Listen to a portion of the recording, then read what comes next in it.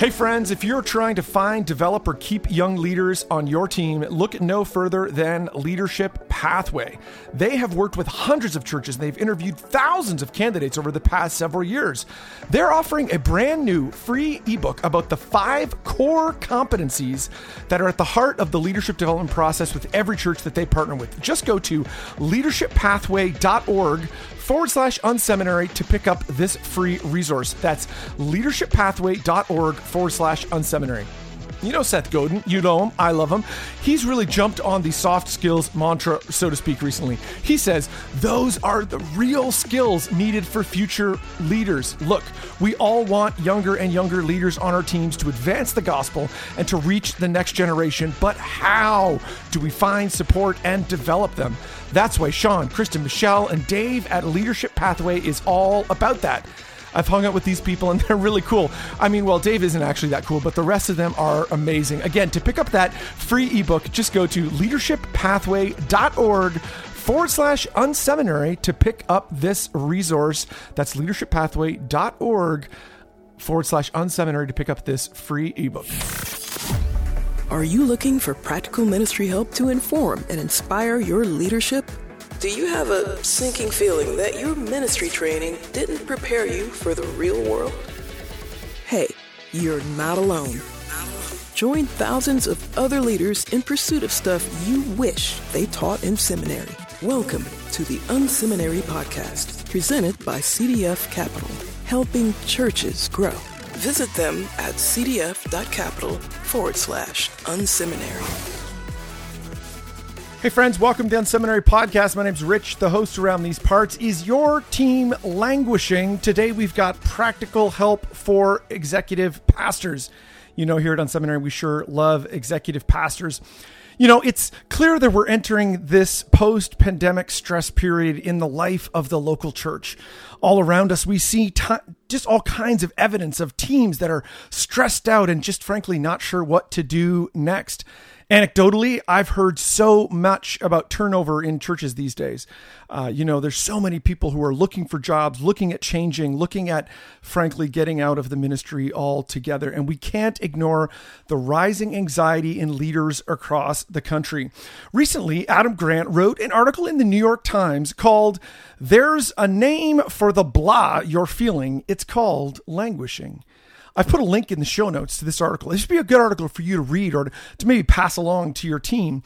This article has been passed around so many of my circles because it accurately captures where so many of our teams are at right now. This sense of blah that has overcome so many team members is, really impacting their mental health. But it's not only impacting their own mental health, but it's also impacting their church's ability to push forward and to make a difference in their communities. At Executive Pastors, one of the things that we're concerned about, and it's one of those things that we're wondering what we can do to help. Rather than just being content to let this problem roll over us, I want to give you some practical guidance on how to wrestle with the actions in this season and how we can help people take steps forward. I believe that it's possible to move from languishing to flourishing. Friends, let me say that again. I believe that it's possible to move from languishing to flourishing. In this season, we've got to help our team members take steps away from languishing and towards flourishing. Ultimately, we need to see people grow in their relationship with Jesus because he anchors us in with our future. He really anchors us as we think about where are we going next as people. Our friends over at MetaShare, they've recently released a study that I saw that I really think you should pick up. It really pairs well with Adam Grant's article. This study is called 10 Things About Mental Health Every Pastor and Leader Should Know. Its findings can help us figure out really what we should be thinking about to the future. And what I want to do is pull out 3 actions that your church could take to help languishing team members. So the first one is to actively destigmatize counseling. That's actively destigmatize counseling. One of the things that stuck out to me in this study was that 71% of pastors feared feared their congregation knowing that they were getting counseling.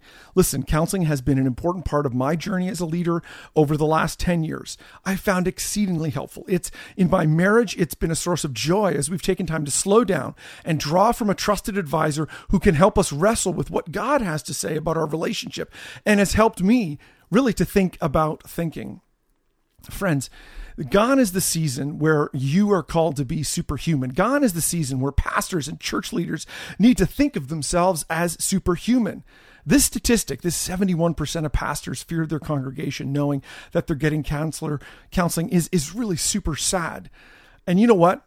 It's sad because actually people reaching out and getting help shows that the pastor is strong, shows that they're healthy, that they're looking to be better so they can help more people. Investing in your own mental health by seeking counsel is a sign of strength, not a sign of weakness. Having your people invest in mental health by seeking help and counsel is a sign of strength, not a sign of weakness.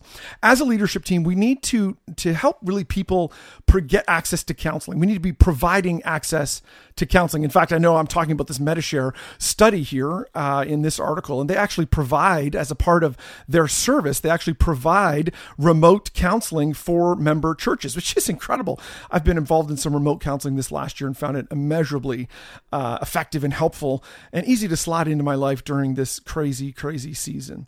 So the question really here is, what can we do to remove any hesitation that your people might have around getting counseling in this season?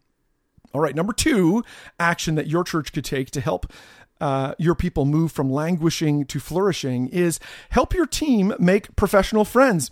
According to this MediShare study, 75% of pastors said they felt isolated and alone, both personally and professionally. Wow, that's amazing. 75 pastors. We all know that leaders that are isolated present a real danger to their own mental health and to the mental health of them around them.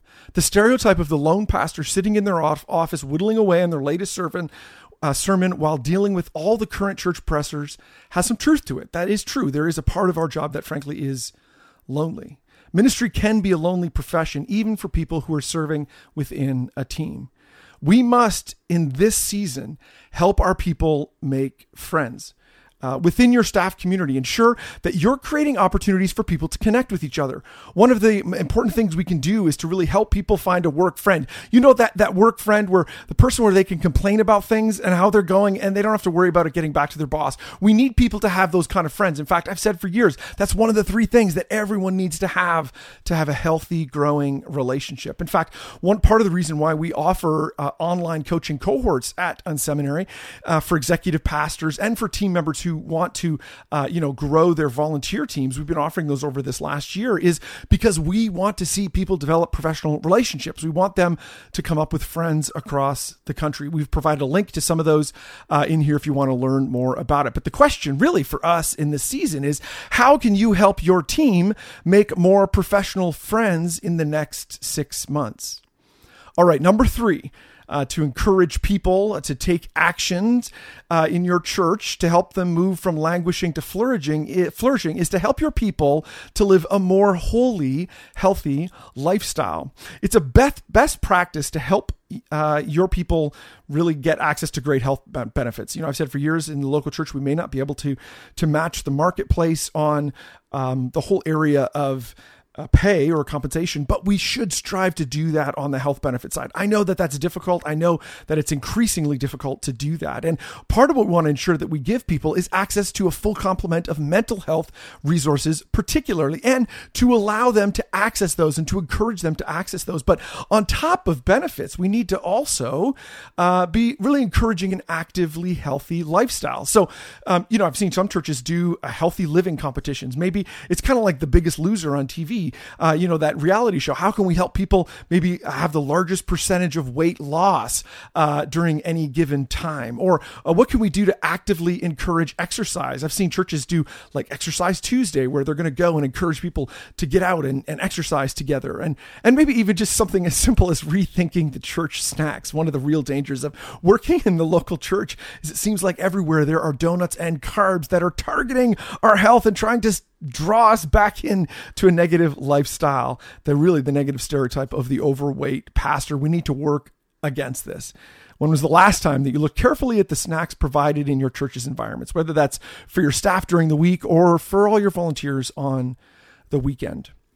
What actions could you take to encourage your team to live an actively healthy lifestyle? Friends, if you check out the show notes for today's article, you'll see more information on that. We've provided this article. You could download it, share it with your team, maybe as a great discussion starter. But I'd also want to encourage you to pick up the 10 things about mental health that every lead pastor and staff member need to learn about. And you can pick that up at the show notes. You can scroll down to the bottom of the show notes, click on the link there, drop in your email address. We'll send it out to you. Download this report, maybe email it to everybody on your team, and at your next team meeting, pull out a few statistics as a starting point for conversation to help your team think through how can they move from languishing to flourishing. Friends, we're cheering for you. We hope that you have a great week.